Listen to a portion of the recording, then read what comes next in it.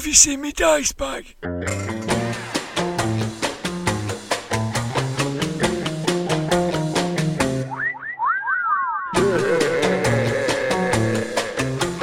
Grognard Files. Hello, my name is Dirk the Dice, and this is the Grognard Files podcast, talking bobbins about tabletop RPGs from back in the day. This is part 2 of episode 7, a part that I used to call the Micro Grog Pod, but I don't anymore because they're not that small. They never have been. They'll burst through your pod box if you let them. This is a supplement to episode 7 that was all about tunnels and trolls. It's one of those supplements, you know the kind of supplements, one of those supplements that you think, they're reprinting that again? Why don't they just come up with something new? Following the first part of the episode, it's been great hearing the sound of middle-aged people's knees heading up the ladders to the loft to retrieve their golden box. It even attracted the attention of the creator of TNT, Ken St. Andre, who appreciated the podcast despite our, and I'm quoting here, atrocious accents. I know, not quaint, not unusual, but bloody atrocious. Men and women of the North, are we going to stand back and take this, our proud history of bringing the modern age to the rest of the world? I suggest that we rise up together and head for the desert. Well, maybe atrocious means something different in Phoenix, because, as I said, Ken has been very appreciative of both the Stormbringer and TNT episodes. This is what he said on the grognardfiles.com site. Thanks for the kind words, guys. The usual view of TNT back in the day was that it was a silly game and a rip-off of that other game. Over the years, I've striven to differentiate the two games more and more. Got to remember, I didn't know what I was doing when I wrote the first edition of TNT. I just wanted a game I could play that would make sense to me and be amusing at the same time. Being serious has always been difficult for me. In this episode, I have a special guest, Big Jack Brass, John Hancock. John was surrounded by his TNT stuff that he's kept hold of over the years and was keen to cover as much ground as possible. I went to the current temporary location of Watson Hall in Staley Bridge, which is on the Manchester Riviera. Now, you might think that there's a sound of buses going past during this interview, but you'd be wrong. That's the sound of waves gently pulling pebbles across the shingle. You may think you can hear the sound of drunken voices interrupting our discussion. Drunken voices at 10 a.m. But that's the sound of revellers making their way from the seaside bar with cocktails. The interview is interspersed with actual play. That's right, actual play from Watson Hall Gaming Group. Details on how to listen to more is included in the show notes. Later, Blythe joins me for a bit of actual play of our own as we take a trip into a solo dungeon. But for now, sit back, cup your mug of strong tea in your hands, grab yourself a few hobnobs, and listen to the soothing tones of Big Jack Brass. Ramblers, let's get rambling. Open box. I've left Dirk Towers and hit the road. The Bolton Wanderer has been welcomed into the warm bosom of Watson Hall, where I'm joined by Bonvier, Cthulhu Breakfaster, charlatan humbug and Twitterer, Big Jack Brass himself, John Hancock. Hello, John. Hello, welcome to, as you say, Watson Hall, the smaller edition of Watson Hall. We're quite mobile these days. This is the annex, is it? Still we did used to have an annex because we had a second location that was, I think it was Perfunctory Manor we called that one. You're the leading expert round our way on tunnels and trolls, and we're looking at tunnels and trolls. I'm absolutely not, but thank you anyway. No, I'm just somebody who stumbled over it years ago and unlike a lot of people, didn't really put it away for 30 years. Yes, yeah. Well, let's talk about those early days then, John. How did you get started in the hobby? Well, I didn't start sort of massively young or anything. Warlock of Firetop Mountain is probably the first real hobby thing I got, the Fighting Fantasy book. I heard about it before it came out, read an article in, I can't remember, some probably colour supplement or something, about this new thing that Penguin Books were doing, and picked it up supposedly before it was released. Smiths just seemed to have it in fortnight early, and loved it. So straight away I was there with the solo adventures, which I suppose is one reason why Tunnels and Trolls later came along. And a friend of mine managed to get hold of a copy of Dungeons and Dragons, the Frank Mentzer had written Redbox edition, but that wasn't until kind of 83, 84, so I was 13 or 14 before I was really doing any group role playing. Yeah. And a lot of the time we were just playing Car Wars and board games like that. So the actual sort of heavy role playing side probably didn't really kick off till I was in college and met a guy who was all chivalry and sorcery and Cthulhu and Tunnels and Trolls. So those early days, how many were you playing back then? How many did you play with the D&D Red Box? What, in terms of the number of people? Yeah. Usually not very many. Sometimes it was just one-on-one, it was me and a friend, and then maybe 3 or 4 was normal. I only got up to bigger groups about 86, that sort of thing. Yeah. So and it was all a bit erratic. It was finding other people who played it. Exactly, yeah. I mean, I remember just the difference between now and then, when you find that when I first found this stuff, I was having to read things in books about how to read the dice. Yes. Which, incidentally, the reason my mate managed to get a copy of D&D is because we found one that a guy had put behind a counter because it turned out the dice were missing. So somebody brought it back. And he sold it to us saying, well, I don't think you can play it, you haven't got the dice. Like, we'll take it. We've been all over town. We'll take it. So we started off without actually any dice to play. Yeah. Which isn't a problem you have with Tunnels and Trolls, because it doesn't use funny dice. That's right, you can just read the Yahtzee. And so talk about your college years then, when you were playing Chivalry and Sorcery and Cthulhu. How did that go? So how did that work out? It was actually my friend Martin, who got the D&D. He was in a particular, I think it was an art class with a guy who'd been playing Traveller Chivalry and all that for ages. His name was Steve Dobson, who I think went on to be a university lecturer, so I don't know if he still games. But that was, they were sort of an established group of friends that we kind of latched onto, and they played a lot more. They played a lot of the Fantasy Games Unlimited stuff, Space Opera, Aftermath, all the things where people now shudder when they look at them. But that's the sort of group game that I was really starting with. Yeah. Whereas sort of secretly the stuff in my spare time was Fighting Fantasy and Tunnels and Trolls, which is much simpler. Yeah. And doesn't take 4 hours for character generation, followed by a 15-minute session where all the characters die. Not that I'm still bitter about that 30 odd years later. And let's talk about your first encounter with Tunnels and Trolls then. So how did you come across Tunnels? Well, I found references to it in magazines and things. The first time I ever actually saw it was a copy of Goblin Lake, the British reprint of a solo adventure, a very short one, which they had in the Virgin Megastore in London. I was on a school trip, I think. And I didn't buy it at the time, and it was probably 86, 87 before I actually bought a copy. But I'd seen a lot of articles, few things in White Dwarf, lots of references in Space Gamer, occasional sneering comment in Dragon. So I wasn't a sort of early adopter or anything, you know. No. And the only time I really started to look seriously at it was Warlock magazine, which was the Fighting Fantasy magazine. Yeah. I think it was that one that had an article, possibly by Graham Davies, of conversions to different systems. The idea being that you could go out and get other things and use them with Fighting Fantasy or vice versa. Something which I think we were all a bit obsessed with, making sure that you got the conversion right back then. You had to use something properly. Whereas now I look at it and go, oh, that's a cool adventure, I'll make the numbers up. You know, you fret a lot less over these things these days, I think. I think that's the interesting thing, because in the first part of this we talked about how we kind of we were a bit sniffy about Tunnels and Trolls. Get out. Yes, no, everybody was.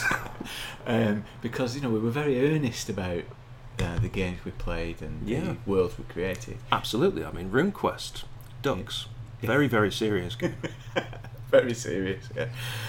But it's it was the kind of narratives we used to create that were just like vast and were, really mattered. Yet, Tunnels and Trolls seemed frivolous. Yes. And for one shots. And, almost dare one say it, fun. Yes. Heaven forbid. Well, absolutely, yeah. That's the thing it's really had to overcome. TSR hated it because it was considered probably the first example of somebody else stepping on their toes and coming out and playing in their schoolyard. And there was always a sort of... I think it was a bit of a snobbery, because when you're mostly dealing with teenage boys, you're sort of typical, or maybe college age, that was your major markets back then. You did find women in role-playing, but they were more legendary creatures for most people than normal. And I think there was very much a thing that if you were playing basic D&D instead of advanced D&D, that was something to be looked down on. Well, I played advanced D&D, and I went back to basic because I actually just preferred the simplicity of it and not sitting there waiting for the GM to find rules that just didn't seem to make any difference to the real game. Yes. And with Tunnels and Trolls, I was genuinely a bit embarrassed about it sometimes. And then occasionally you'd find somebody else who played it, and you realise they were exactly the same. They're sort of, God, do you play it as well? Oh, wow. And it was like a sort of secret club of, oh my God, I'm a nerd, I've been outed. Whereas D&D, I suppose because it was all the charts and tables and, Guisarme, Glaive, Bec de Corban, Polon lists or whatever, I think that gave people more mechanical crunch to really get into, which a lot of teenagers do like. And it made it feel as though you were sort of mastering something serious and esoteric and difficult.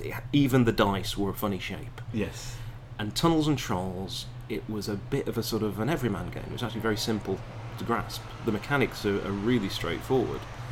And it was dismissed for that, I think. It was easy to be snobby about it. And I suppose we need to talk about the elephant in the room, which is the spell names. Which were later bowdlerised in the Corgi reprint.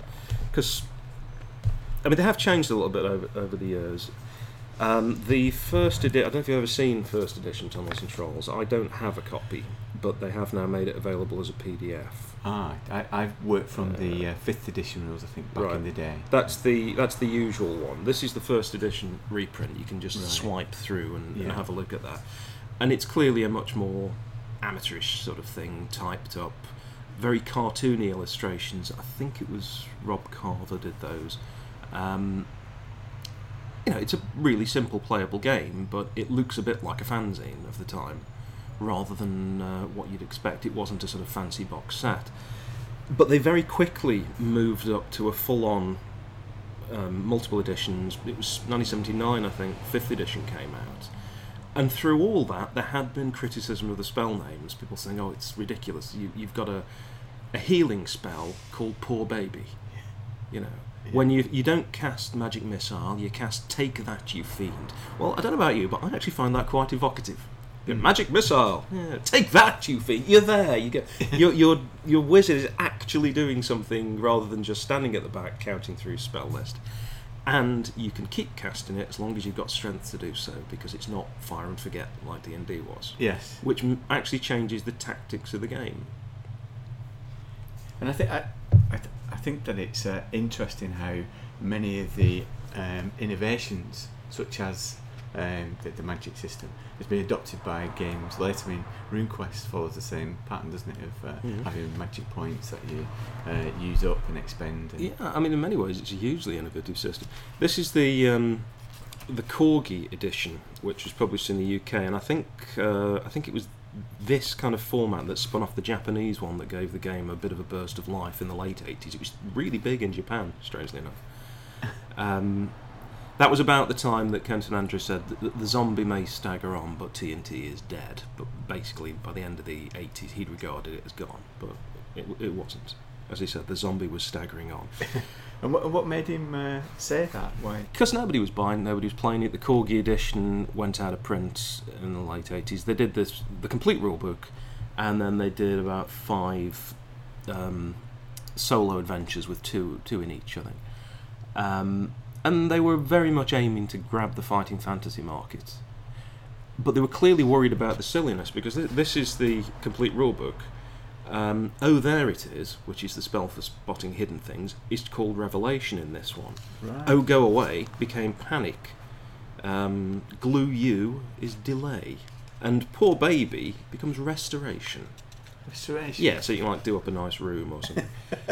But what's really funny, and it was actually Ken Sandrew who pointed this out, because I hadn't noticed this one. There is, if I can find it...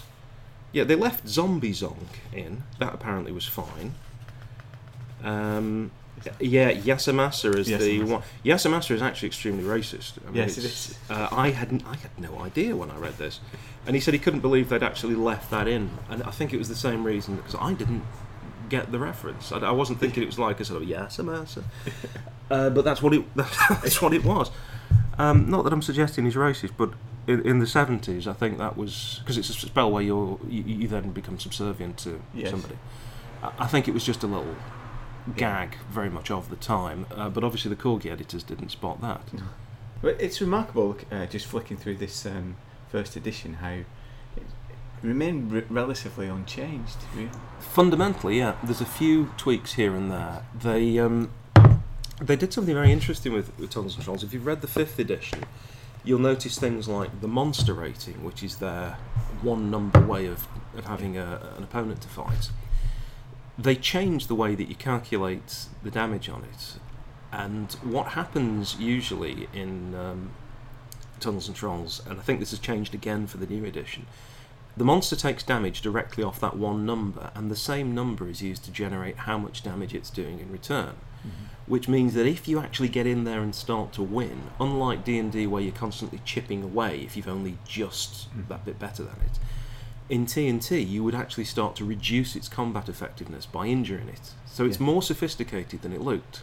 But they tweaked this through the editions. First it was you had a certain amount of it, and then after the first round you had a different amount, and then they changed that. But they always kept saying the old method was this. You can use that if you prefer, but we like the new one. Yeah. And they didn't just pretend it never happened, and they recognised that people actually might still be playing the old one, and they go, oh, what's this? And they say, look, this is what we used to do, here's the new one, and you can compare it. So you've got this very silly game, which is actually treating people like adults. Yes, yeah. And it's completely overlooked for that sort of thing, because it needs a fairly careful reading, or 30 years of sitting and reading, to notice that sort of change. Yes, yeah. Yeah, because it does have a chapter on personalising monsters, doesn't it? So it is possible. A whole spin-off game on it. Which we'll perhaps talk about. But I think, on reflection, I was saying earlier, we were kind of dismissive at the time. Reading now, you realise how much it has kind of inspired indie games and that kind of flexibility and approach. Well, it effectively had a universal mechanic, although they didn't realise it early on. Yeah. The saving roll, which people these days, I've had a few people online when we're referring to it, and they said, well, why are they called saving rolls? It's not like a saving throw in D&D, you're not actually saving. And I do feel sometimes like saying, because that's just what they were calling it in the 70s and they've stuck with it. Yes. Just it's what it's called. Move on. But you would effectively take one of your attributes, and early on it was luck, which was, I don't think, in any other games around that time. And you would make a roll at a certain level against your luck. And quite quickly, I think people realised that in some situations, maybe you could use that against your intelligence or your strength. So suddenly, this simple mechanic has become, instead of save versus death ray, save versus poison or whatever, it's just obviously, I can save against my speed, which was another characteristic they introduced later, to try and dodge from under something. And that means you can then sort of negotiate with the GM for what you're doing. So in combat, I'm going to dash between the giant's legs and my hobbit is going to stab him with his little rapier or whatever. And that's not really covered in the regular combat rules, so the GM would just go, make a level 4 saving roll. And the way you do it, you could either just look it up on a chart, what the saving roll is, or it was the level number times 5 plus 15 minus your attribute. And that sounds far more complicated than it really is. It is in play, yeah. But a level 1 means then that if you've got a luck of 12, a level 1 saving roll on your luck is 5 times the level, so that's 5, plus 15, so that's 20. So it's 20 minus your luck. So you've got to do 8 or more on 2d6, doubles, add and roll over. Mm-hmm. So you've also got exploding dice, which is something that came in to a lot of games later. Yeah. It's remarkably innovative. And I think part of the reason is that it wasn't written by a wargamer, it was written by a science fiction and fantasy fan who liked games. Yes.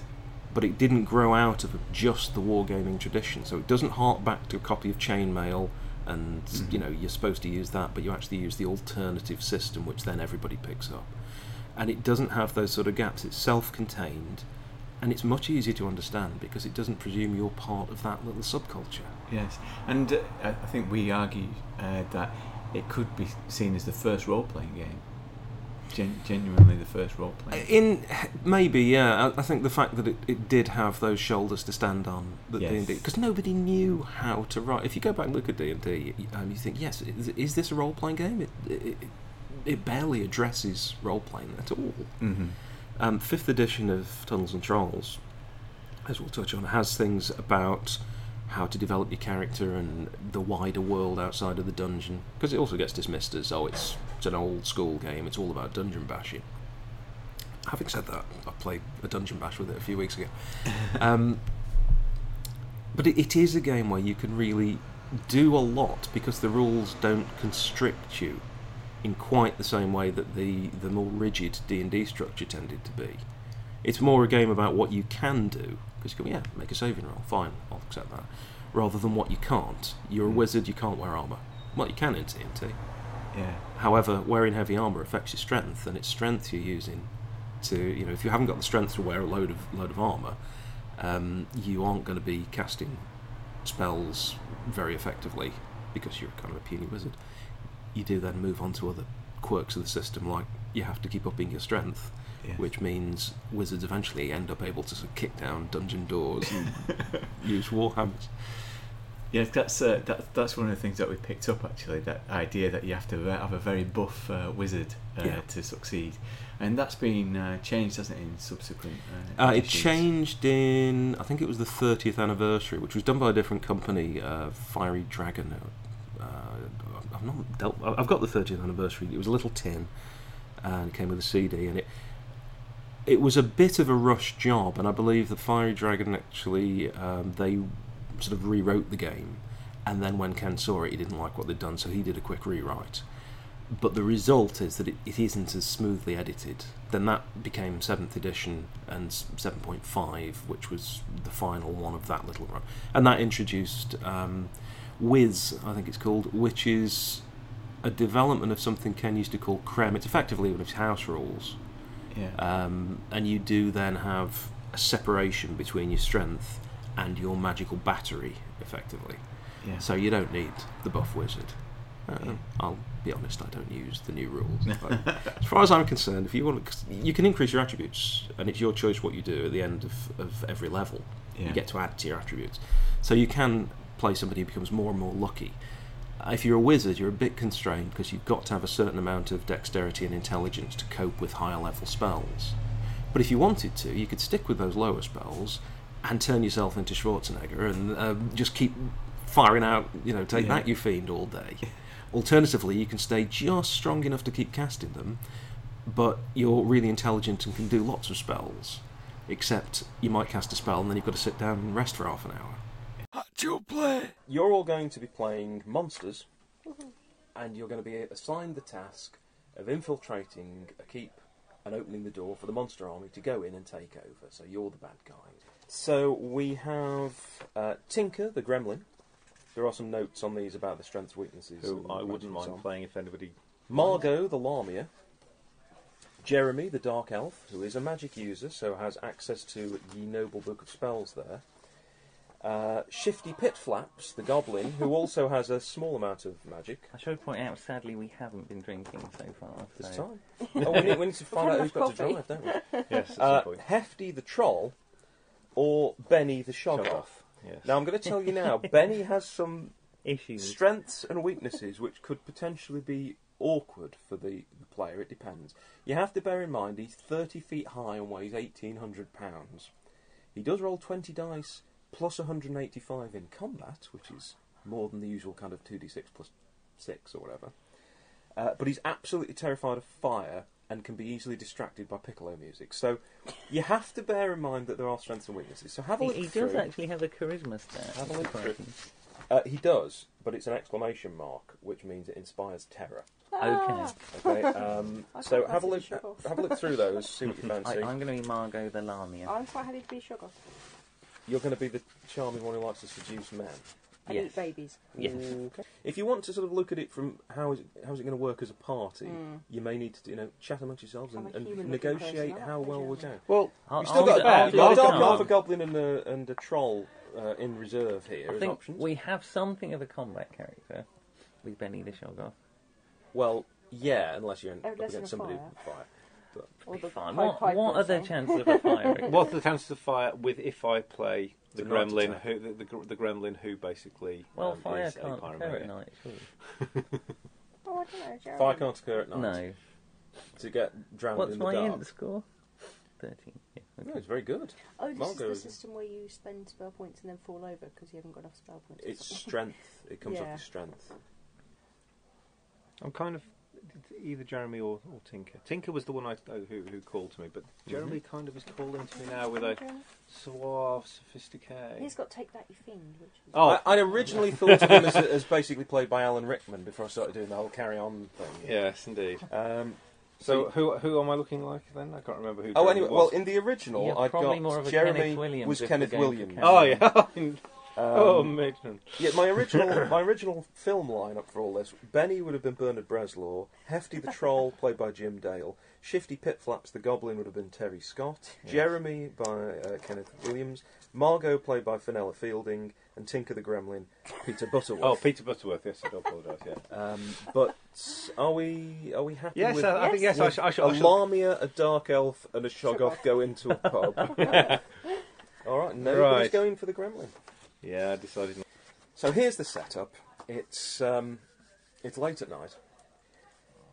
You are all outside Bunko Keep, where I was originally going to call it Rumpo Keep, but I decided that the Carry On thing was getting a bit too much. The main defending force have been called away, and on hearing this, the monster army has moved into position, thinking that with a reduced force, if they can just get the gate open, they can swarm in, take the place, establish a stronghold. So under General Hangnail, this plan has been formulated, and it's been slightly overcomplicated by the appearance of Overlord Spleen and his army, who've come along and joined up, but there's a bit of tension between Hangnail and Spleen. Now, you all work for one or the other of them, ostensibly, so if you could all roll a d6, please. Yeah. And you may want to just make a note on your character sheet. If you rolled odds, you've arrived on the army of General Hangnail, and evens, it's Overlord Spleen. God. And this, of course, everybody would know. I'm a spleeny. I'm a Overlord. hangnail. So what, we've got two spleens and a Hangnail. hangnail. Right. The Okay. Lamia and the Shoggoth are spleens. So, obviously, Spleen wants to take over the whole army. Hangnail would rather take over the other half of the army, so there's a bit of a conflict there. Well, But I'm spleen sure is you'll the all- Overlord, so I mean, Well, he I think calls that himself settles an that Overlord. question. Well, But that's yes, not, well. Overlord isn't a military rank, so is that really anything at all? It's, You know, it's like Mr. and Doctor. I mean, really, which one sounds more impressive? You've been selected after a very, very careful process of you didn't get away fast enough when they came around looking for volunteers to head in and either open or Oh no, I think destroy the I gate. might have volunteered. Oh. I think Jeremy is a rather a go-getter Right. In that case, he didn't know what was about to come We've up. not got a yuppie dark elf. Benny just didn't move quick enough. Well, Benny can't move quick enough. And then someone pointed at him and he didn't know what they I'll were very about. quickly run over the character sheet. Are there any parts of it you don't What understand? does Because N for speed mean? N is normal. You move at normal human speed. F is you're faster than a I human. use Right. it normal. Charisma, if you've got a question mark or an exclamation mark, it's explained further below. These character sheets, somebody put on the internet, they're actually, I think, originally Fighting Fantasy or something like that. So I don't seem to have any weaknesses, which is excellent. Do you not? No. How I mean, lucky, obviously, you've how missed. very lucky that is. You've obviously missed lucky, out lucky you. a 1 in my luck box. I can change it to 1 if you prefer. When it comes to Who needs combat, you You make your own luck. there are 2 things you can do in combat. If one of you decides to fight something, then you just roll and so. I For think example, what we'll find with in a combat dirk, is we'll it would push be Benny into combat. what would happen if you found one person and let's say Margot charged into combat with her dirk. You roll 1 die plus 2 plus your adds. So in that case, you're actually rolling 1 die. Plus Plus 2, two, minus minus 4. 4. So that's not a lot. Right. However, you can attack en masse, in which case you all roll dice plus your adds, and then you add them up, and you compare it against the total for the other side.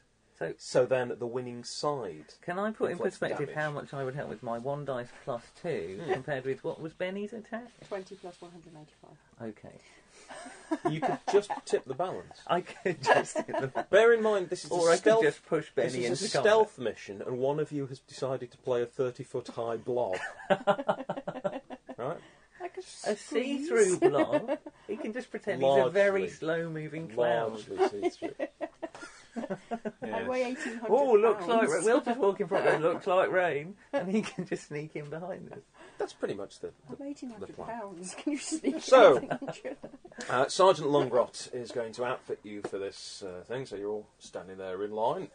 Right, everybody, line up. So we've got the mission all sorted out. You're simply going to sneak in, Yes. open or destroy the gate, and make some sort of signal. We'll leave that up to Sort you. of signal. I'm a half snake. There's going to be a lot of sibilant S's. Right, Not with a French then. slight German lilt. I'm an evil snake. Corporal Agincourt here will issue you with your kit. We have oilskins to keep any equipment dry, Can breathing we not tubes. just push equipment into the shoggoth? Oi. Not object to that. Breathing tubes, and of course the experimental explosive mine. So, Uh, sorry, what was the last one? The experimental explosive mine, which you may want to use on the gate. So, do we have a volunteer to carry the I think I'll carry never the, before tried experimental explosive mine? Oh no, I'm quite happy to carry the. I Yes. don't like things that go And bang. the tinderbox that goes with it. Ah, yes, please. Right. You keep So that you away have from me. experimental explosive mine. In the event that you Is cannot there a open the problem, gate, Benny? I don't you like can things use go this to bang. try and breach the gate or the wall at some point. That's maybe a problem. The setup with the castle, you would roughly be able to see this, I think. Oh, maps. It looks a bit like that. I don't know if any of you've been to Harlech. Yes. It's a bit like Harlech Harlech Castle, because that's all I could get on the internet. Doesn't look entirely like that, but that's the rough layout I I'm mean, going. hasn't got tour shop round the corner. No. And essentially you've got a central courtyard, several towers. There is a moat around it, And it's a raining. drawbridge. And it is, of course, raining. You're Because all I've right. never been. Harlech. Because I've You never are been to all right Harlech with Castle. water, Outside of are the you, rain. Benny?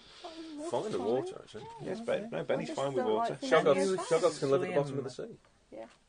Matter of fact, out of So all I of you, hear. Benny's the one who doesn't need the breathing tube. Breathing tube. Benny doesn't need any equipment. You've got the oilskins, But he hasn't breathing got any tube. pockets. Snakes He can do make not need a pockets. breathing I can tube, make pockets. presumably. You're not entirely a snake, and snakes do breathe. Do I get to choose which half of me is a snake?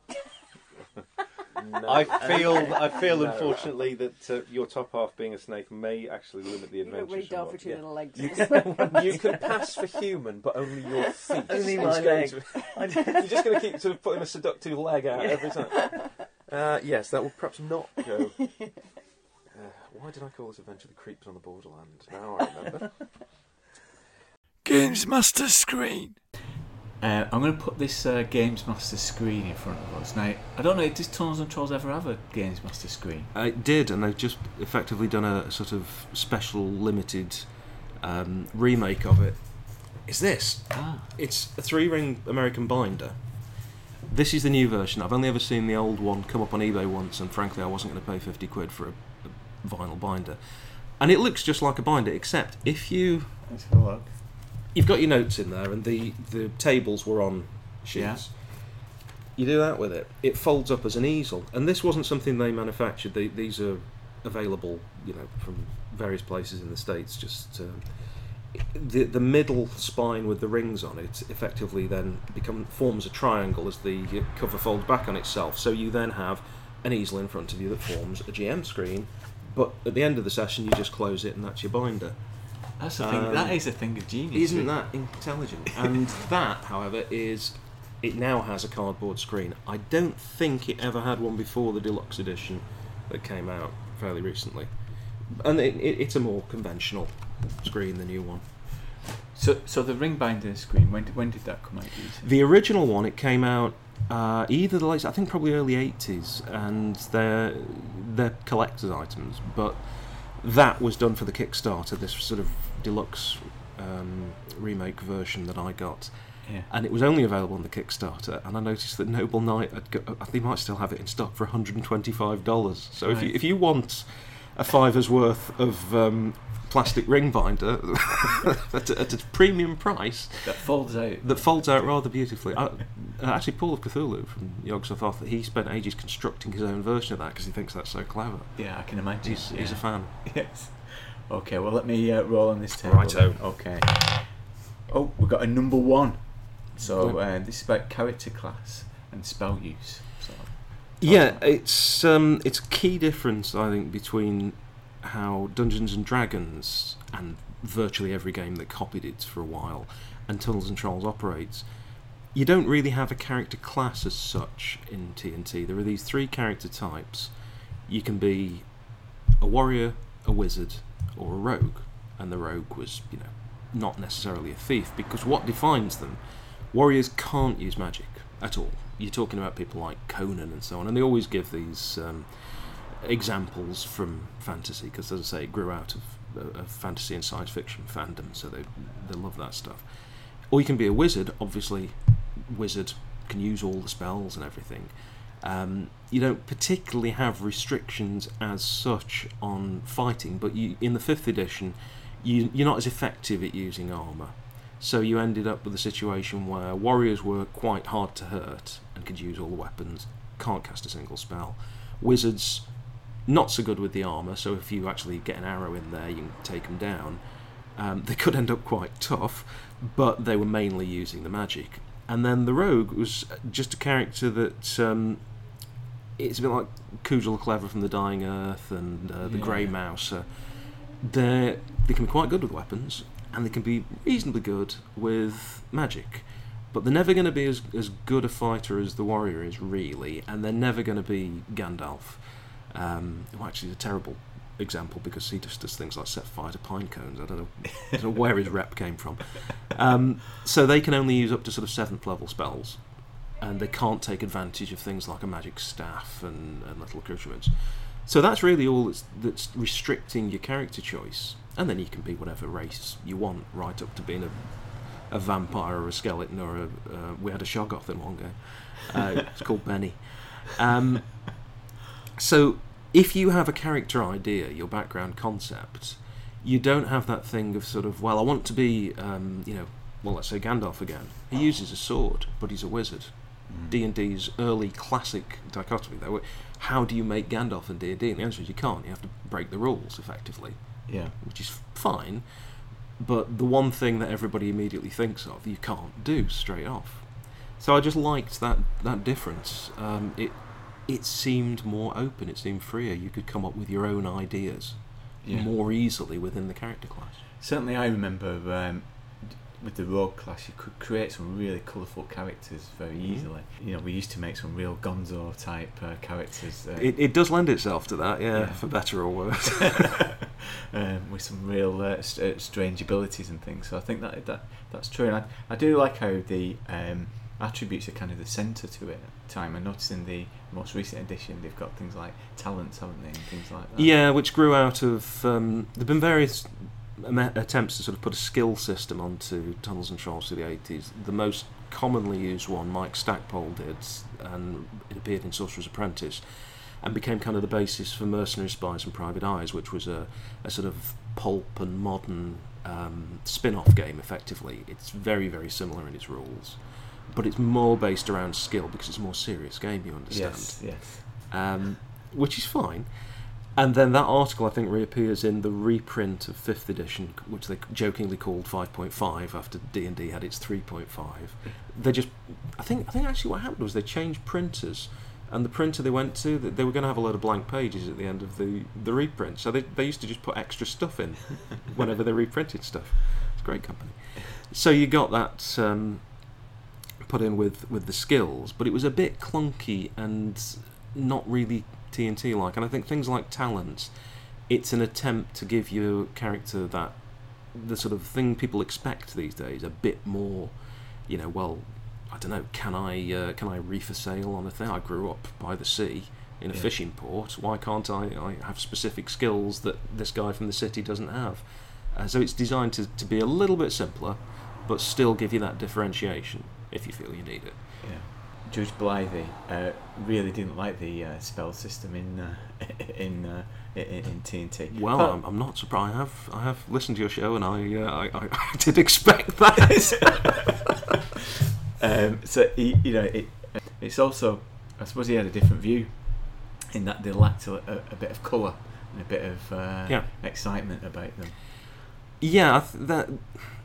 You can look at it that way, because one of the things that you find with games, if you open something up a little bit, you're being less specific, obviously. Yes. And it's the problem that generic systems have always faced. If you make a system that lets you do absolutely anything, then it's not exactly precise and colourful about doing any one thing. So you end up to the point where you've almost got no rules and all description, at which point people say, well, why have you got the rules anyway? And TNT goes a little bit down that route compared to D&D, where people were really getting into specific spells, lots of different choices, and then that whole spell slot system where you are sort of fine-tuning your character to start with. And that just isn't really Tunnels and Trolls. If you're after that, it's not likely to be the game that really hits all the high points for you. Yeah. Well, shall we roll again? Let's. Yeah, okay. 6. So this is do this when you get out. Do this when you get out. Tunnels and Trolls has a reputation for being a silly, easy to dismiss game that's just about fighting monsters in dungeons. And the reason for this, I think, is very simple. It had a number of solo adventures, which tended, although not exclusively, but tended to be about fighting monsters in dungeons. And it was of an era where that's mostly what people were doing, and things that weren't about fighting monsters in dungeons were starting to be kind of new ideas or a fresh way of living. Lots of White Dwarf and so on go on about city building and adventures beyond the dungeon. And it was clearly most people expected you'll be playing in a dungeon at that time. So if you've got a game grounded there, particularly one that doesn't have a massive advertising budget and isn't quite as prominently obviously releasing a new edition as D&D or whatever, it can appear to be stuck in the past if you don't actually look at it. But 5th edition here, section 2.6, do this when you get out, what you should do in terms of the bookkeeping and so on with your character when they get out of the dungeon, and it gives you options for what you need to do if you've got some loot. You don't just automatically level up. You also don't get experience for finding gold in TNT. It's considered its own reward. So you've got to go off and find the gem merchant or whatever. That's fairly straightforward, but then you've got a fairly extensive section called More About City, World and Dungeon Building. And that's exactly what it's about. It's on about building whole continents. It touches on what happened with the original Phoenix players, because Phoenix, Arizona is the center where the game was sort of conceived. And all this is already in there. So this sort of silly, frivolous game that nobody takes seriously, that you can't have a sensible adventure. There's a guy, it talks about one of the characters who became an NPC because he got so rich dungeon delving, he set up as a moneylender. Right. And had started to open branches in places around the continent that they were designing. That isn't just a kill the monster and take the treasure activity. You're moving into the local economy and affecting it, and then becoming an NPC, lending money to adventurers to equip them to go to a dungeon.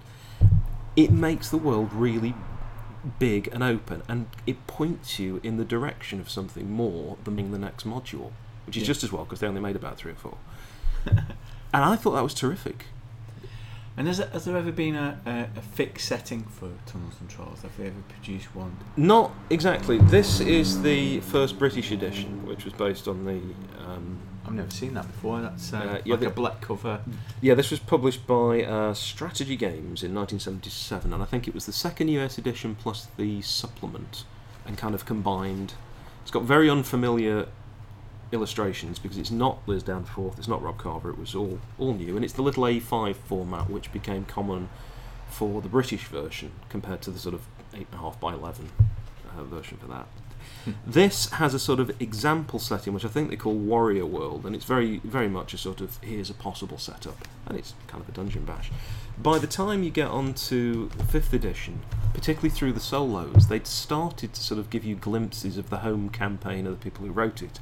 The continent of Ralph, and then you got the city of Terras, all these little places like Kazan, which was Ken San Andre's home city, which then I think gets raided during one game and demolished, and because they're all playing monsters in that one. So there was this sort of unofficial background thing that you kept seeing little bits of, a little bit like Traveller was originally. But they didn't publish a setting, and the closest it's got is the new edition does have a substantial section detailing that world, Troll World, and giving you that option. I don't think it's particularly necessary. I mean, a game manages perfectly well for 30-odd years without having a published setting.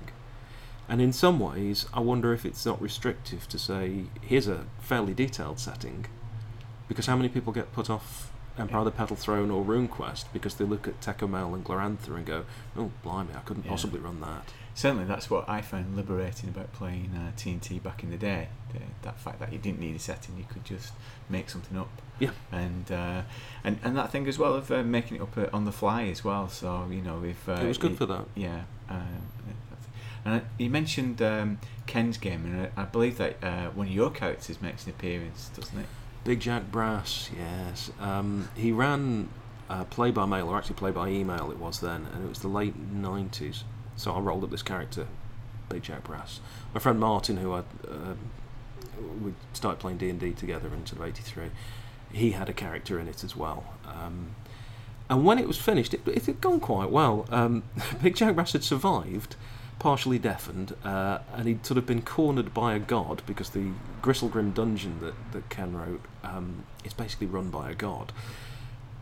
And I had an argument with this god, and eventually he said, rather than just kill me out of hand, I'm conflating myself and the character now, Big Jack Brass actually became a wandering monster in one of Ken's dungeons for a time, and Ken sort of tidied up the email exchanges and did it as a story, and it was published in a couple of magazines, and he's just released it as a PDF, sort of 15 years after the event. So you can read it. I think he's called it The Last Adventure of Big Jack Brass, which I found a bit ominous. I wasn't consulted on the title, and I think I would have objected. I'll have to see that. That's great. Okay, I'm going to roll again. Well, this is a 2, and we've covered this, but it'd be interesting to get a bit more detail on that solo game. Solo, yeah. Flying Buffalo, who published it, and they didn't invent the solo adventure, and they didn't invent that sort of paragraph format, because that goes back to experimental French art, and there were also military training manuals that used to sort of choose this, choose that format. But I think it was 1976 they came up with the idea of the solo adventure if there's no one around. So instead of it just being what D&D's solo things used to be. I think the back of the AD&D books had a sort of roll a 6, or you've come to an intersection, you roll it, and you just basically plot out a dungeon and roll some things as you come up with. They would write out a plot, and you'd get to that junction, and if you want to turn left, you turn to 6A, and if you want to turn right, you turn to 12E, or whatever it was. So there's actually a plot in there, and they very quickly expanded out to things like the City of Terrors. Well, I'll just lean over here because you can see this is the first one. This is Buffalo Castle.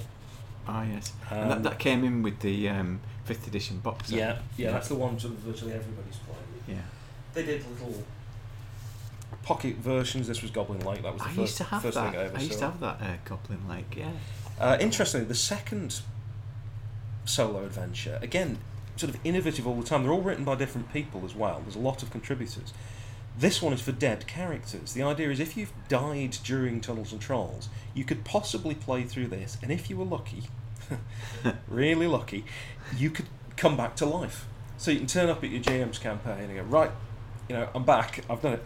The only thing I find weird is they've actually included this one in Deluxe Tunnels and Trolls. Right. Now, if that's your first exposure to Tunnels and Trolls, that means that you have to have a dead character to play.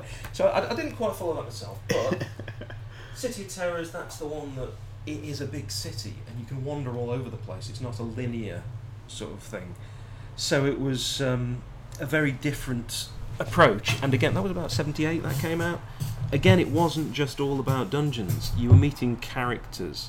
Yes. And it's not a surprise that it's written by Mike Stackpole, who is best known these days as a best-selling author of Star Wars novels and his own stuff as well.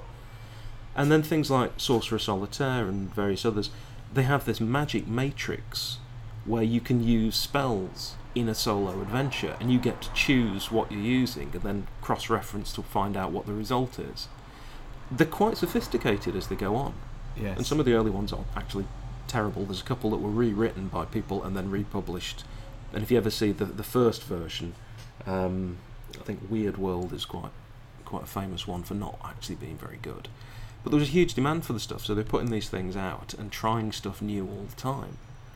Recently, I did one Sword for Hire. Yeah. And I find that it reminded me how fatalistic they could be. Take the wrong turn and they just kill you outright. There's a few of that, yeah. But also Death Trap Equalizer, which was one of Kenton Andrews. I think that was the second solo. It had a lot of that. It had a lot of instant death, but it also had a lot of you teleport in, get an amazing reward, and get out safely. And you'd end up with characters with like mad swords and hands made of living diamond and incredible attribute boosts. And if you weren't careful, it could go really berserk.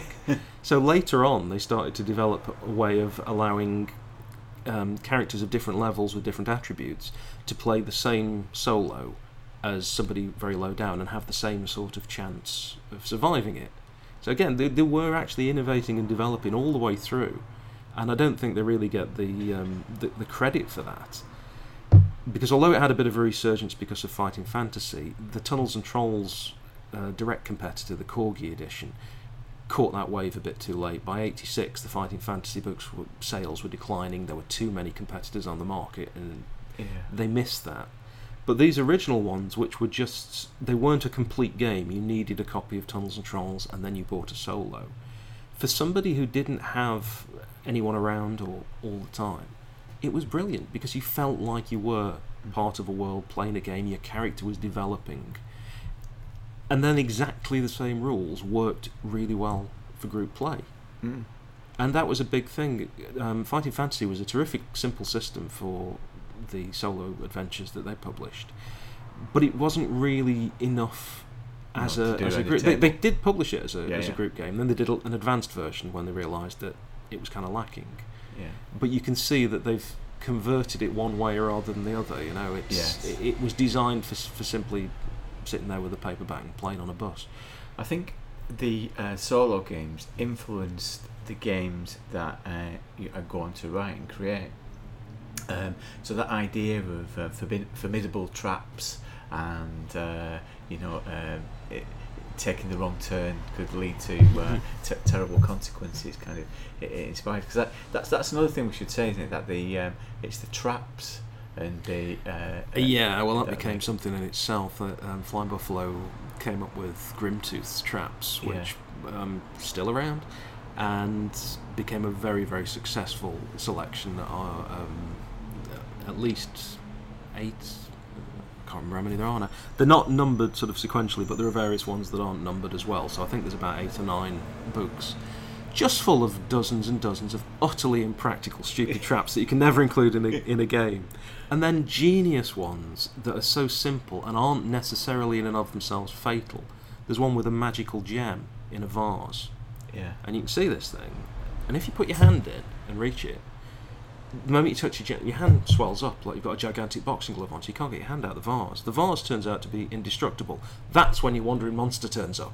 As you'll go. Now, I've done that where you've sort of got a dwarf who's had to reach all the way in, and he's got it, and he's set himself off, and he's realised, right, I've got an indestructible club on my arm, I'm going in. And that's the sort of stuff you love. It's not an instant kill. It could get someone killed because perhaps they can't use their weapon now, but it can also be something the player turns to their advantage. Yes. Some of the others, like a springboard, where if you decide, I'll just take a dip in the pool, and you bounce off the board, you never stop going up. So your guy just heads off out of the atmosphere. So that's a bit of an instant kill for most characters. Although not necessarily if you were playing a leprechaun, because in Tunnels and Trolls they can teleport anyway. And wizards can get away with it because they can fly back. Brilliant. Okay, next one. It's a 3, and monsters. Yeah, briefly mentioned that as well as fully developed ordinary human hobbit, which was they were still called hobbits long after the Tolkien people had noticed D&D. They never seemed to notice Tunnels and Trolls. Latest edition they're called hobs, and elves and all that kind of stuff. You could play a wide range of races, including fairies. You could play who can of course fly. As I say, there's nothing more useless than a walking fairy. But you could take the rules that they got for making more complete sort of monsters and humanoid monsters, and you could play them. And then that led to a spin-off game called Monsters, where you would play a complete group of these things going off and raiding a town or whatever. And I ran a game a few years ago which was terrific. We had a goblin called Shifty Pitflaps. They were all pre-gens, and I started from the Slarty Bartfast principle. You begin with something that's far too obscene to actually say on the radio, and then you work it back until the point where you can actually say it. Yeah. So I ended up with a character who the player just had to say Shifty Pitflaps all the time. And we got a Shoggoth, and we got a Lamia, and a vampire, and then I gave them all little quirks of personality, and they had to sneak into this keep to try and get the doors open for the invading monster army. And that was the scenario, and it was fantastic. We had a great time. And yeah, Benny the Shoggoth with his little propeller beanie hat. Not quite your Lovecraftian Shoggoth, but it was great. Yeah. Everybody had a good time with it, and it was a silly game. Didn't really seem to matter. On the other hand, you could turn that round as a sort of a proto World of Darkness vampire thing. Yes. If you wanted to play, the undead, it was all there for you to do. It had got the rules for it. Yeah. And that again, 40 years ago they were doing that. Yeah. And then it was sort of rediscovered much later. Yeah. Although, to be fair, original Dungeons and Dragons does say you can play a dragon as long as you play a young one. We should also mention, you mentioned Shoggoth, and I know that you first contacted the Grognard Files and brought my attention to the Lovecraft variant. The Lovecraft variant, yeah. This is Sorcerer's Apprentice. The trouble with TNT is that although it's not like D&D, there is still too much to talk about all at once. Issue 1 of Sorcerer's Apprentice, it had a full magazine which was particularly good for its fiction, and they got people like Robert Vardaman, Tanith Lee, lots of big authors wrote for it. They also had quite a few games authors that people would recognise at the time, and G. Arthur Rahman and Philip J. Rahman wrote this thing called the Lovecraft variant. It's in the summer 1980 issue, and it's just an article in the magazine subtitled "The Lurking Shadow over Pickman's Unnamable Hound on the Doorstep of the Shunned and Shuttered Witch House of the Terrible Old Eric Zahn." So we just call it the Lovecraft variant. And it was how to turn Tunnels and Trolls into a more modern day, so it was the kind of contemporary with Lovecraft setting. And it includes how magic is different, changes to your attributes, kind of skills and background knowledge, and dark personal secrets, fear reaction they call it, what happens if you see something that you're not supposed to see, the ancient gods and all that. And it's got forbidden books and kind of sanity effects, paranoid hallucinations, screaming panic, unimaginably horrified, aghast, or of course good old homicidal madness. And it's got all those things in there that come out in Call of Cthulhu a year or so later, and Sandy Peterson has freely acknowledged that he was inspired by that for the sort of sanity and so on. And because it's a magazine article, it's almost completely forgotten. Yeah. But it's really good. Yeah. It's got everything you need and would recognise as a Call of Cthulhu type game. Now, if you just polish that up with the complete rules instead of it being a magazine article for a game, and put it out there, apart from the fact people would say, "Oh God, not another Lovecraft RPG," because there are quite a few now. I think it would attract attention. Yeah, this is really playable. It's got everything you need. It's a bit simpler than Call of Cthulhu. And there you go. Again, that's this surprising little game had all these spin-offs and innovations and a bigger influence than it appears. Yes, absolutely. Brilliant. Thank you. Right. Last throw of the dice. And it's 2. And if I look on my table, that's the weapons. Yeah, I'm not massively into, despite having several role-playing supplements that detail weapons and all the rest of it, and having once owned Phoenix Command, which was nothing but weapons, I was never that bothered about them. But TNT actually has a remarkably wide selection of weapons and armour, including armour made of different materials. You could have, if you wanted to play RuneQuest with Tunnels and Trolls, it's got bronze weapons. You can have a complete suit of armour, you can have sections of it. But because it's got all these different odd things like Bagnak, Prod, Chakram, things that now perhaps players... Oh, it does have pole weapons if you want a Fauchard, Partisan, Guison, Scythe, Billhook. Nowadays, a lot of players, particularly D&D players, you're familiar with all that.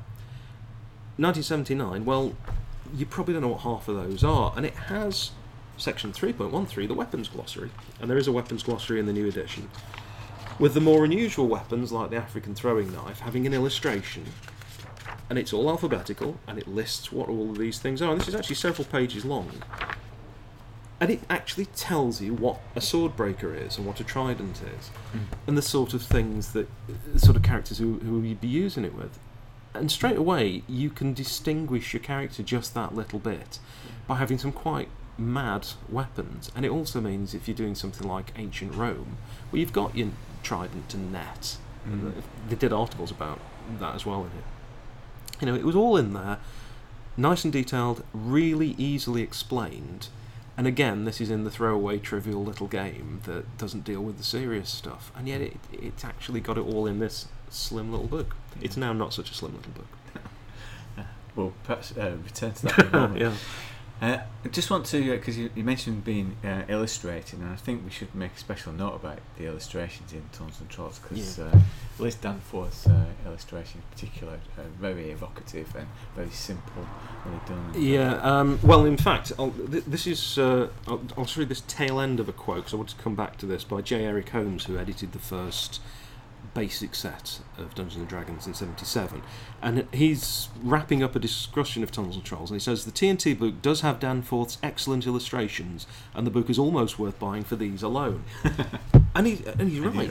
I should point out, Liz Danforth isn't the only illustrator, and she wasn't the first illustrator with Tunnels and Trolls. I think it's Rob Carver who was. But she's the one everybody remembers. And before I forget to mention it, she also edited the 5th edition.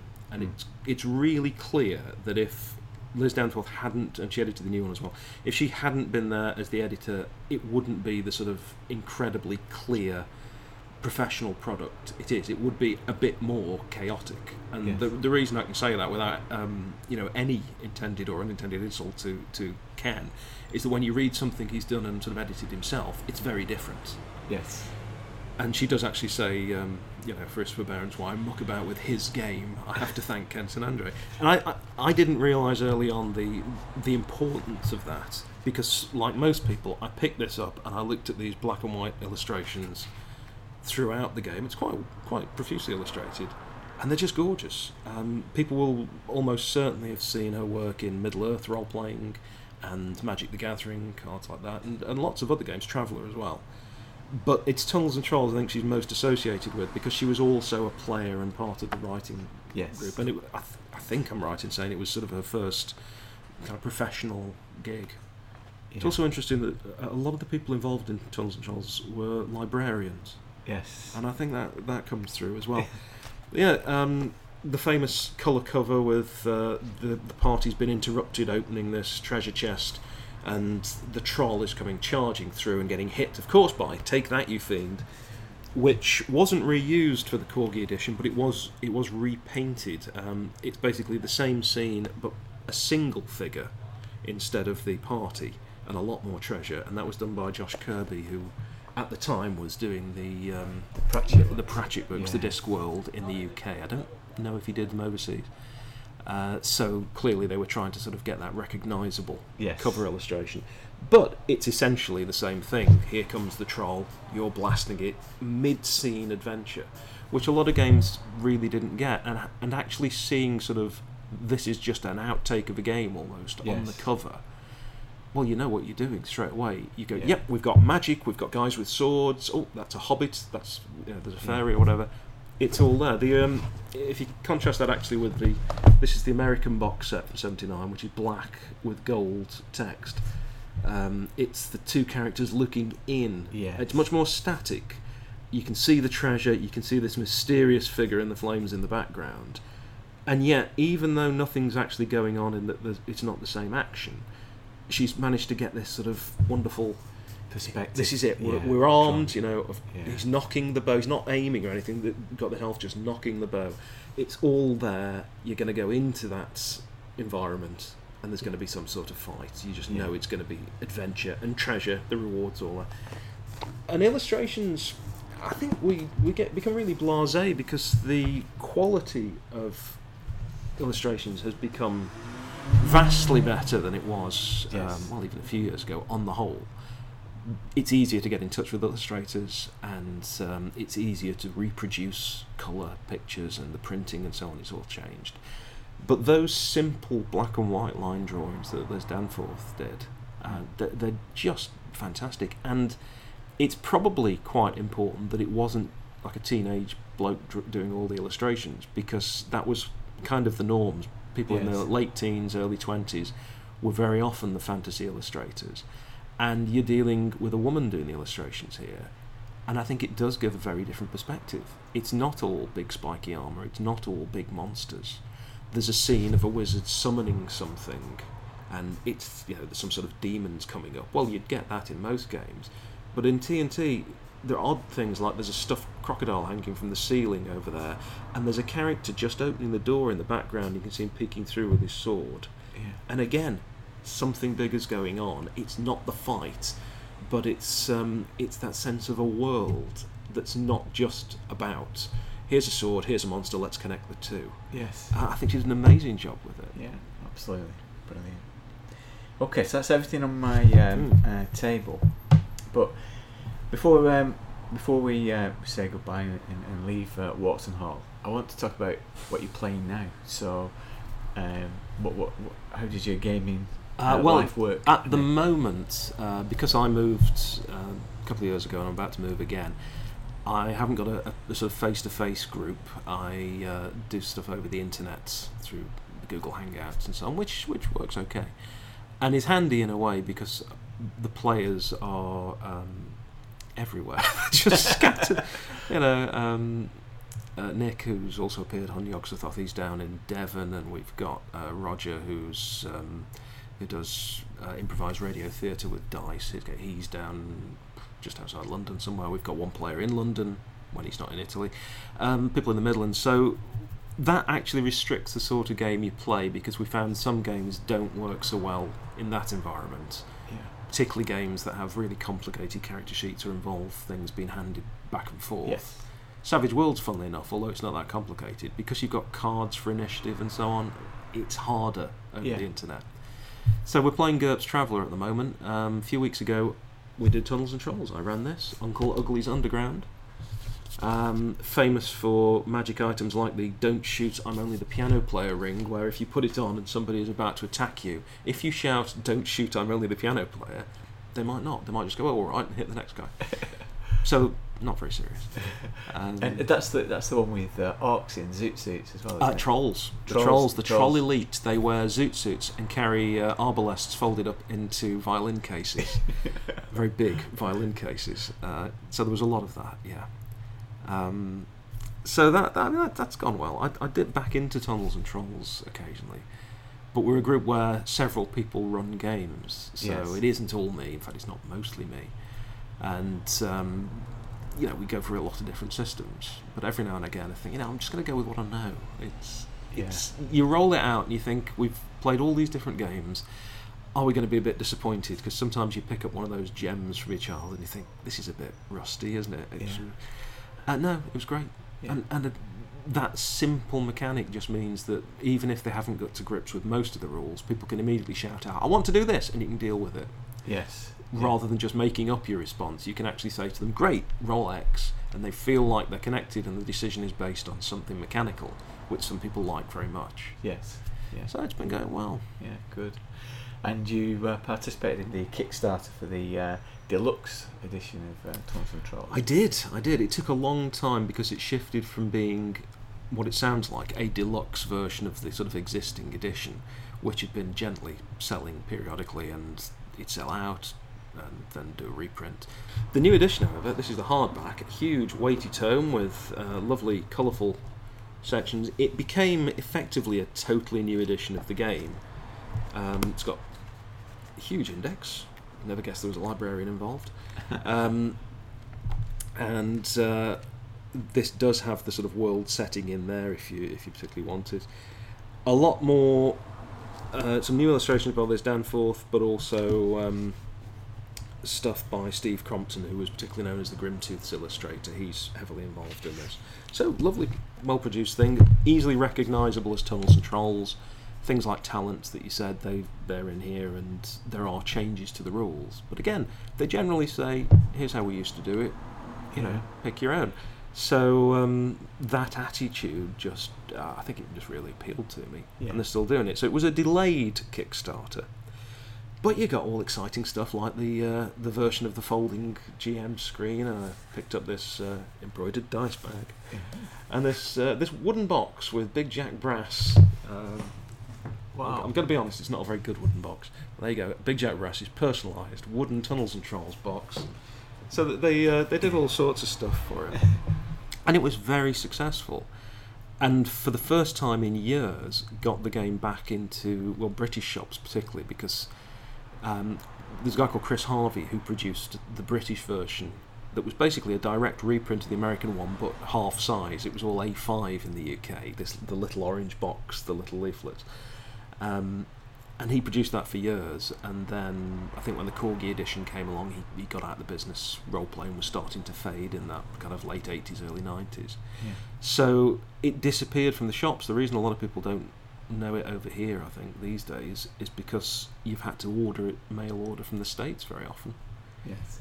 Now, I have noticed it in Leisure Games and various other places online. And they may not have everything, but this deluxe edition, suddenly it looks like the games you see on the shelves in the shops again. And so I think they can actually put it out and compete with it, and you'll see that and go, oh, that looks nice. What is it? Yes. Whereas if you saw the old edition, you'd go, oh, that looks old. Yes. You can't help something 30 years old, 40 years old, looking of its time. Yeah. So in a sense, it's come back to fight again against the other game, TM, because that's got a new edition, glossy edition. And again, even though this is a huge book compared to the old ones, it's nowhere near as big as that other game. And it is actually all self-contained. You don't need to sort of start a set, because it has a solo adventure and it has a GM adventure, and everything's in there. And that's something that I think other companies have very often either deliberately or just accidentally not quite got. There was always the sense with Tunnels and Trolls that yes, they didn't publish a lot of extra stuff, although, as you can see, there's enough. Although they didn't publish a load of extra stuff, you didn't actually need the extra stuff. And I think it was a viable alternative to D&D. And the quote I mentioned earlier by J. Eric Holmes, this was something I found fascinating, and for years it's got me very angry, but I understand him a bit better now. This from J. Eric Holmes, who I think he was a neuroscientist, Yes. and he edited the D&D basic set in 1977. He did a book called Fantasy Role-Playing Games in about 1980-81. When a lot of these books were coming out, telling people what the hell these games were to try and explain them, which tells you just how hard it was for the public to grasp what you were... Here's the concept. Everyone would always say, well, it's like a board game, but there isn't a board. Well, straight away, you've given me the rug and you've pulled it out from under my feet.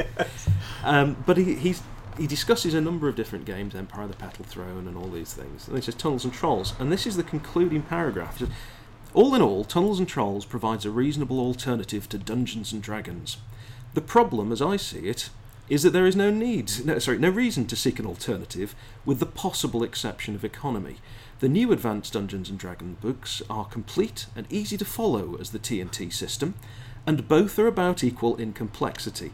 Now that's Advanced Dungeons and Dragons he's talking about. Anyone who's played both games will say that to say that AD&D is equal in complexity to T&T is it's an interesting view.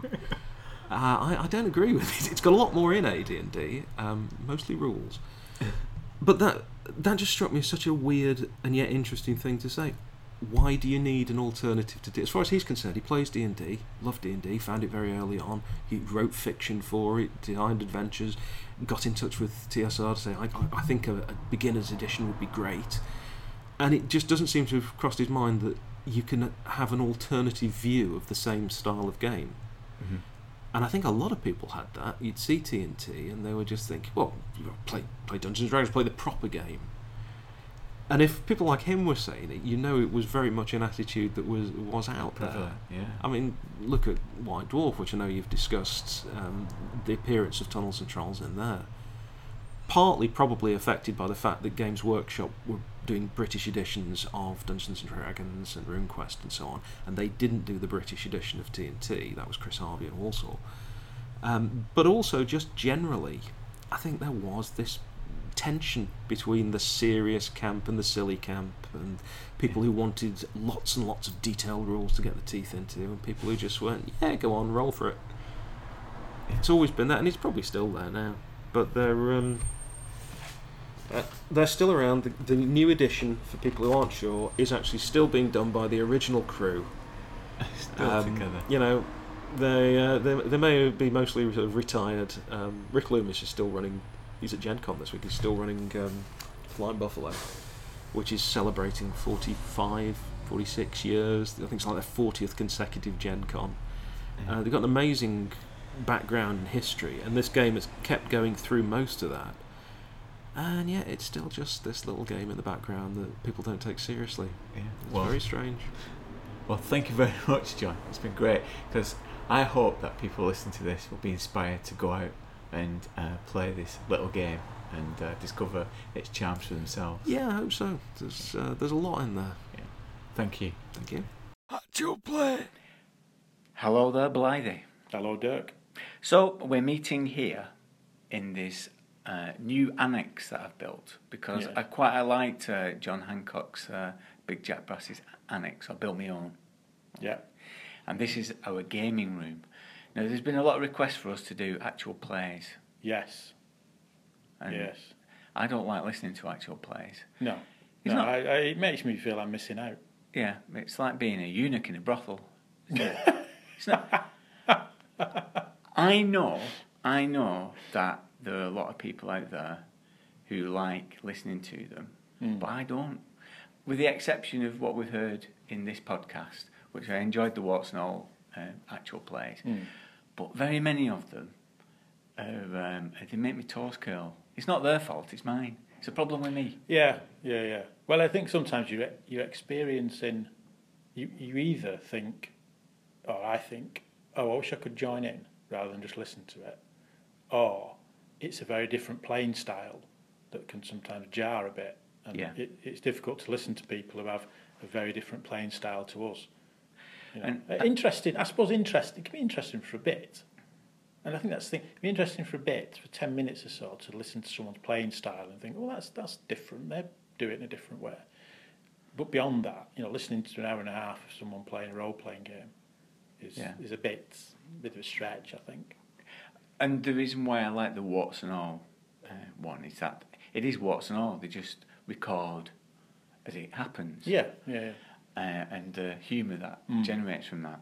But very often when you listen to them, they feel like you're listening to some pre-prepared radio show, and everybody adopts the tone of a pantomime principal boy, don't they? Yeah. Yeah, deliver the lines. And Yeah. Forsooth, I have come to thee. Yeah. All this. Yeah. And I just can't. When I'm walking the dog listening to that, I can't walk because my toes are so curled. Yeah. We don't really do the voices, do we? Well, We I do do. occasionally. You do a Brooklyn accent for all NPCs, but apart from that, we don't really do the voices. We did play with somebody once, Kevin, who I think once said to me in quite an aggressive way, "Say it as you would say it. Say it as your character would say it." Demanded that I did the pantomime voice. You know, I think that was the tail end of our playing relationship with him. It was. But that aside, I brought you to this new annex. I'm not giving it a name yet. It's so new, I'm giving it a name. Okay. To play a game with you. And we've talked about Tunnels and Trolls and solo games. Yeah. I thought it would be good Yeah. walk through This is actual play. a solo game. This is, if anyone listening, this is as close as you're going to get to us doing actual play. Yeah. This is as good as it's going to get. So make the most of it. And it's famous for its solo games, and it can lay claim to being the first game to actually do solo games. Because Yeah. the story goes that Steve McAllister was in the military, and as part of the military training, they had manuals that you would use to kind of move around, so they wouldn't be like linear. You would say, right, to make this decision. Do this. Do you shoot the prisoners or comply with the Geneva Convention? Yes, that kind Yes. of thing. And he thought. I'm sure it didn't say that. And then he took that and he said, that would be good for your game, Ken. That'd be really good to apply. Yeah. And Rick Loomis came up with Buffalo Castle, which was the first solo game. Yeah, So it's a clever idea. It seems now, after Fighting Fantasy, which came later and was a big hit, it seems like an obvious idea, doesn't it? Yeah. But again, at the time, it wasn't an obvious idea, was it? It's quite a clever idea, Yeah. really. Yeah. And we're going to talk about Fighting Fantasy very soon. We've got one scheduled in the new year to talk about Fighting Fantasy. But until then, let us look at Tunnels and Trolls. Now, I've gone to the electorate, I've gone to the Twitterverse, Yes. and I gave them a selection of games to choose from. And they've chosen this for you, okay? I think I saw this on Twitter. Yes. They've gone for Death Trap Equalizer. thank you, everybody. That seems easy. There's nothing in that title to worry about, is there? Death Trap Equalizer. Apart from the word Death Trap and The Equalizer, which is a bad TV series with Edward Woodward. He's not in it, is he? He's not in this one. Oh, right. You could have had Naked Doom, because the copy I've got is a Corgi one that I've got off eBay, and it's a double adventure. Yes, you they did that, didn't they? The Yeah. double ones, yeah. And you got Naked Doom with it and Death Trap Equalizer. And Naked Doom's famous because that's the one where you start Alec naked. At Do the you? beginning. Yeah. Mm-hmm. So you kind of start off, you've got nothing Nothing at all. at all. Yeah. You have to acquire things. Not one for LARP, that one. But No. Death Trap Equalizer. Not one for cosplay either. Okay. Now, if you, Non-cosplay. I've taken the liberty Yes. of rolling a pre-generated. Pre-generated character. Here we go. These are always good, aren't they? Pre-generated characters. Never a disappointment. You always get exactly what you want. And to be authentic, I've presented it to you on an index card. Thank you very much. So have you got a name for your character? Don't know. It's a solo adventure. Han Solo. No, Han Solo. that's Sorry, been- that's second. been done. Hannah Solo. It's Hannah- Hannah Solo, his sister. She's a smuggler. Hannah Solo. What's right. his stats? Luck 8. Good God. Luck 8. Dexterity 5. What? Dexterity 5? I took it as it was rolled. Clumsy and unlucky. Failed juggler. Hannah Solo, failed juggler. She's a failed juggler. She became a smuggler. They're good at rhyming. But this is a bard. Well, you can't have bards in Tunnels of Trolls, can you? Well, you can have anything. Well, you could, yeah. What is she? A warrior. She's a warrior. A warrior Right, okay. with a sidelining, Juggling and smuggling. but just not very good at it. Not very good at juggling. Let's see how Hannah fares in Yes. Death Trap Equaliser. Okay. So I'm going to hand over to the host of the Death Trap Equaliser, Umsol Palgas of the Shiny Teeth. Okay. Now, as you all know, this is an equal opportunity dungeon, licensed by the Chamber of Commerce of downtown Nosht, and in reality it is more of a Picket universe in a closed time loop than a conventional complex of tunnels and chambers. Everyone has the same basic chance of getting rich or getting dead. It depends on you. Some words of caution. The Equalizer was designed to kill fools. Be wary of your choices, but be not afraid to fight when you must. You would be wise to take some means of making a light, and some money in case you might want to buy anything within. Remember that courtesy may be as important as weapon skill. Now, goodbye and good luck. I'll be watching, but you're on your own. Right, so Okay. are you ready to enter? I'm as ready as I'll ever be. Yes. Okay. You need to roll 3 dice to see where you end up. 3d6. Here we go. 14. 14. Okay, so now I've got to thumb my way through this. Okay, it's very exciting, isn't it? You've got to go to number 67. Okay. You are in front of a booth of the tin trader, who is a dwarf. He seems to be made entirely out of glittering tin, much like the Tin Woodsman in The Wizard of Oz. Okay. He offers to trade you one of his special tin weapons for one of yours. So give up your sword for one of his tin swords. Right. Okay. Okay. Right. So you can either agree, Yeah. refuse, or do neither, but attack him. I think I'll just politely decline. I think I'll refuse. You're going to refuse? I don't want a tin weapon, do I? I presume I've got an iron weapon. Oh, I Yeah. don't want a tin one. Well- Are they magical? I don't know. He's like a dubious character. What's he doing down here? Selling weapons. And is it made of tin? A Made tin of dwarf? tin, of tin. How many customers does he get? What's the footfall? Okay. Yeah, I think I'll refuse that. Politely refuse. Politely. I mean, charisma 10. I think I can politely refuse. I can't see why you don't want a tin weapon to go with your low dexterity. Well, there's less chance of cutting myself and falling on it, perhaps. Yeah, true. Okay. The tin trader is also a potent wizard. For your discourtesy, he turns you into a living tin statue, leaving only your clothes and weapons untransformed. This spell cannot be overridden or cancelled. Your strength and constitution are reduced to a quarter of what they were before your conversion. I'm like the tin. She's the tin man, the tin woman. From Tin Wizard woman. of Oz now. All right, thanks. So she's Hannah Tin Solo. Hannah Tin Solo. Yeah.